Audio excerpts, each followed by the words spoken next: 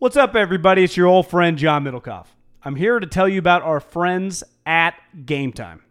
Here's what I need you to do. Go to your smartphone, download a little app called Game Time. Baseball season's in full swing. Oracle Park. Been there a million times. Never doesn't live up to the hype. Go get yourself some garlic fries, a brewski, maybe some ice cream. They have very good Ghirardelli ice cream there. And when you do that, promo code HAM. So download the Game Time app. Your first pair of tickets, promo code HAM, H-A-M, save $20. The A's, only going to be in the Bay Area for the rest of this season. You probably can basically go for free. Just buy a pair of tickets to any baseball game. They also have comedy shows if you want to check one of those out, or concerts. Game Time app, promo code HAM, save yourself $20. We don't even need a thank you. Just hammer that promo code.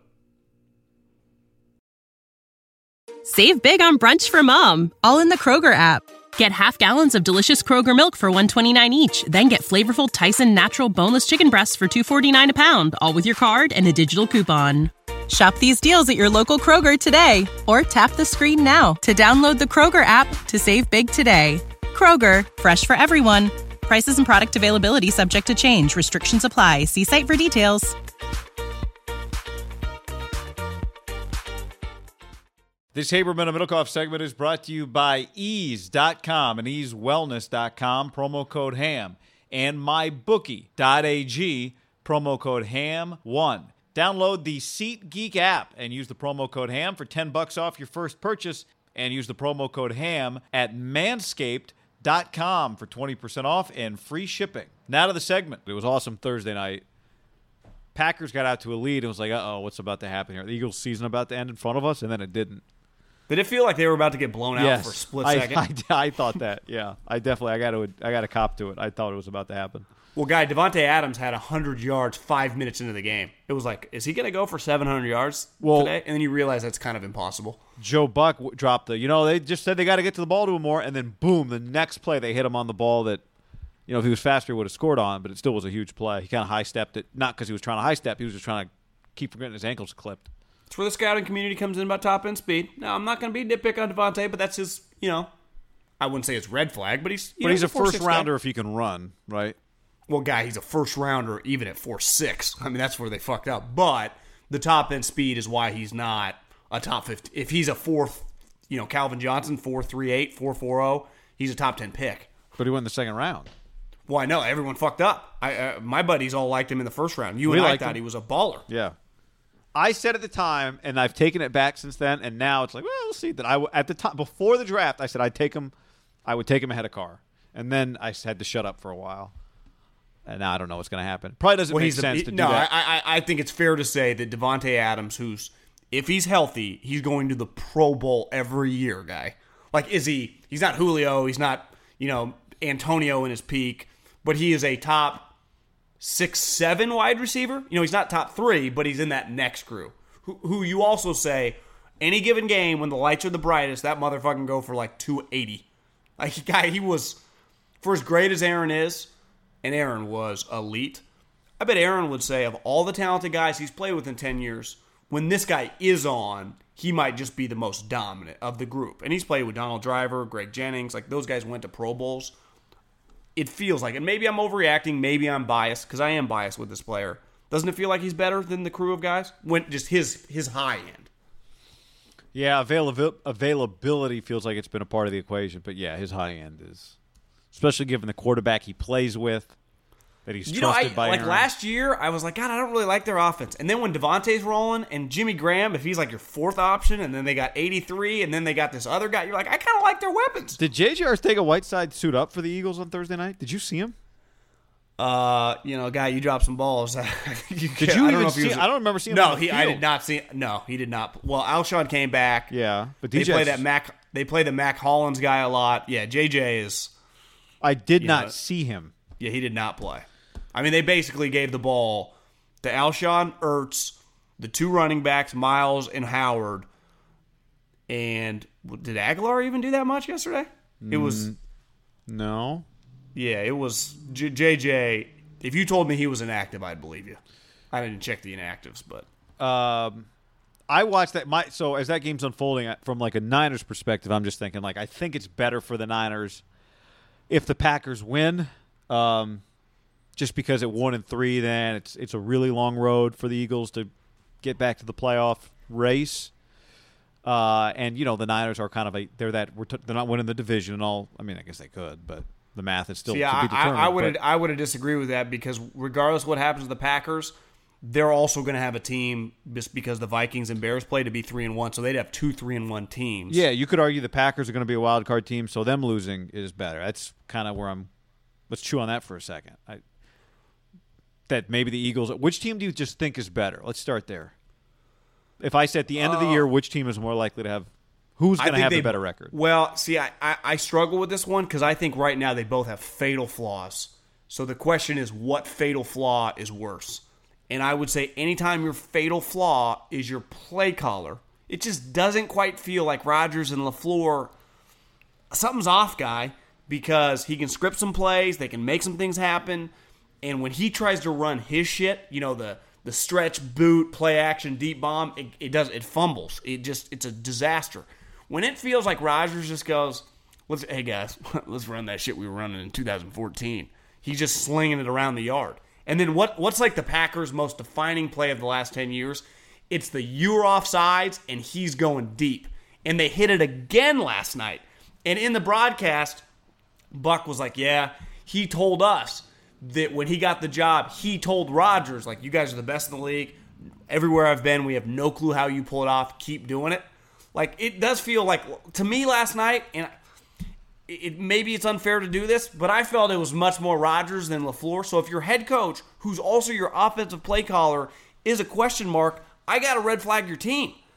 Where the Eagles' question mark is their DBs are terrible, guy. Not their DBs, because their safeties actually aren't bad. Malcolm Jenkins and Sendejo, who, once upon a time, this guy won. I meant to tweet. Damn it, I forgot to tweet last night. Has at John Middlecoff tweeted about Sendejo yet today? Sorry, yeah, it's just one. I'm taking a win on that one. I dropped. But their corners, Sidney Jones, who was Howie's bulky pick, right? AC or Achilles guy, who's been a disaster. Their Jalen Mills is on PUP. The guy last night, Tommy Maddox's cousin, whatever Maddox, is not very good. Where was Jalen Mills from? LSU. Oh, yeah. He's got the guy with the green hair. Yeah. The Maddox guy who got carted off the field they were going at him relentlessly. I mean, they were relentlessly going at him. I thought the one play where they ran a fade on Rasul Douglas, I think is his name, the other corner, it was like, why are you even messing with that side? Clearly, he's just functional. I would go after the right guy on the right side every single play. And for the most part, they did. So, would you rather have a questionable play caller / head coach or DBs that can't cover me or you? So, I'd rather have the DBs in a vacuum, but I will say with these two teams, I still think even with the questions about the Packers play calling, the Packers offense, if that's their weakness, is still a better strength than the Eagles defense. You know what I mean? Like, I think because they can overcome it just with Rodgers making plays. Yeah, because they got Aaron and, so, and I know, look, when I become a head coach, John, I'm hiring my offensive coordinator off of Twitter. That's for damn sure, because the best coordinators, everyone knows the percentages of every run play and every pass play from the goal line and blah, blah, blah. Did you see what Pat Fitzgerald said this week? No. Oh, hashtag at email me at hashtag Doug or Pat or whatever. No, it was they asked him about the game plans. Like, do you feel your game plans aren't working? He's like, you guys think we play golf all week? That was his first response. You guys think we play golf all week? No. He's like, we're in the office 80 plus hours. And he's like, I get 40,000 people on Twitter think they know the answer. They can tweet at me. This is hilarious. It shows he doesn't even know Twitter. At hashtag I don't care. Yeah, that's right.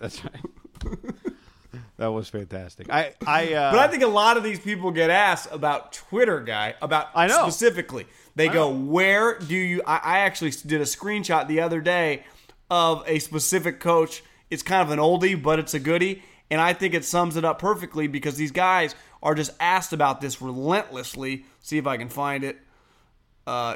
Sorry, I mean, I'm going to have to look. But look for it while I'll tell you something while you look for it.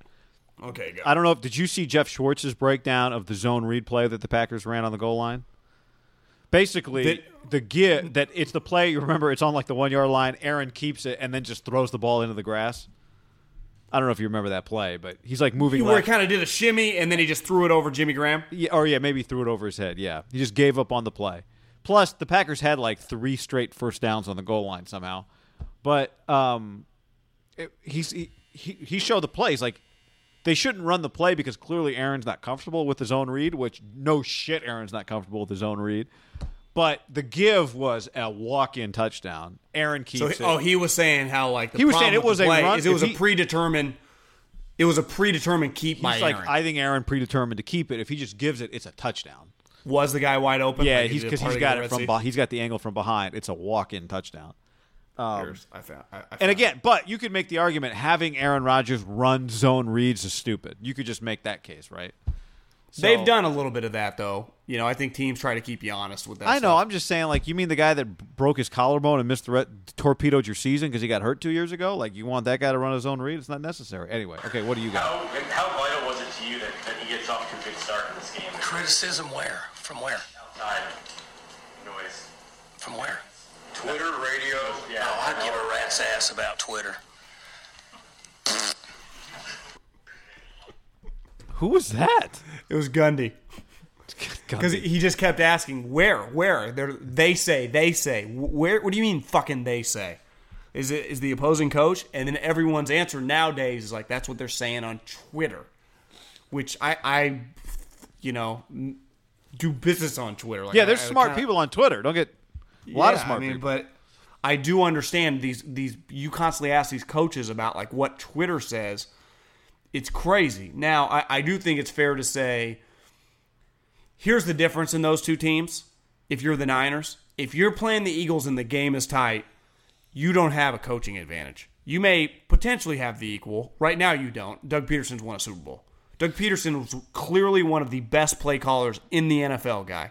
He is not getting in the red zone with Carson Wentz and not scoring a touchdown. If you're playing the Packers in that situation, so far this season, they have not been good in the red zone. They just haven't. And to me, and you could argue Kyle, his first 2 years wasn't that good. Now, a little different with Jimmy in the fold, but still, like that's somewhat of a problem with the offense. Now, luckily, I think Kyle now with Kyle Juszczyk has implemented a little more power run game. But the guy, they were in like deep in the red zone. Definitely the last 2 times. One was a pick, one was a 4 and out, and early they couldn't score. So there's 2 arguments on this one. They're just going to be shitty with LaFleur and Rodgers. I would question that a little bit because Rodgers is such an elitist. He'll just take it into his own hands. Like, to me, he won't let that happen again where they may fail or whatever, but he'll call audibles or just he'll do whatever he wants to do. Now, the other element would be it was just they didn't have the preseason together.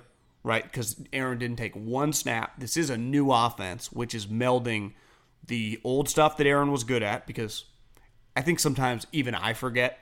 He's one of the best fucking players we've ever seen. He is fucking remarkable. I'm watching last night and going, this is badass. Like, just watching him in still, like, a little throwback in the peak of his powers. Like, hey, guys, there's a reason they gave me $80 million in 6 months last year. I'm Aaron fucking Rodgers. I think we're going to see a little bit occasionally of that from LeBron. Like, did everyone forget I'm LeBron freaking James? And that was cool to see. Like, Carson missed a pass late to Alshon Jeffrey that is just, when you're an elite player, you have to make it. And Carson, I think we forget, is still pretty young. And, like, Carson's great. And I think he's the only guy that can even be put in the conversation when he's on with Mahomes. And Rodgers is, right now, in a different planet than him. Carson, every team in the league beside the Chiefs would take Carson without even flinching. And Rodgers is like, hey, guys, you see this? I'm working with this coach. The only reason he got hired is because he knows McVay. Devontae's got a messed up pinky toe, and I got 83, got 7 names, who I don't even, he's a good deep threat. I got Jimmy Graham that won't block a soul. And, it gives me decent effort sometimes when he goes up for jump balls. But, hell, I'd like a little better effort from the guy. But I'll take this bitch over. I thought it was a throwback game from Aaron.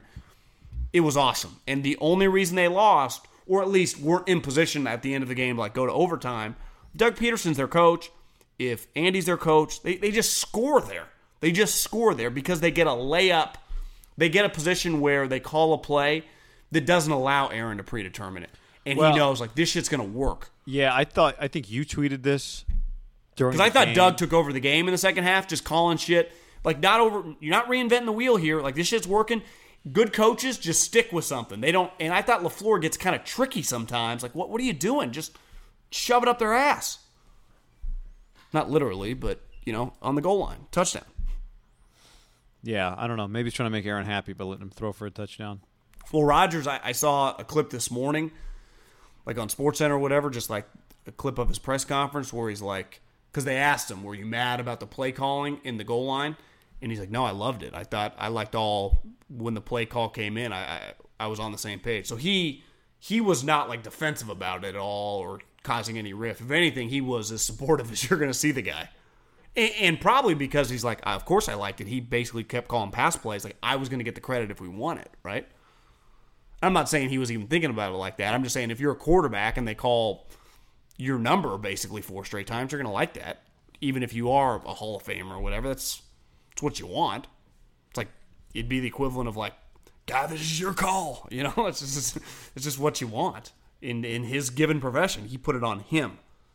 So at least I think Aaron can sleep at night like knowing it was on me.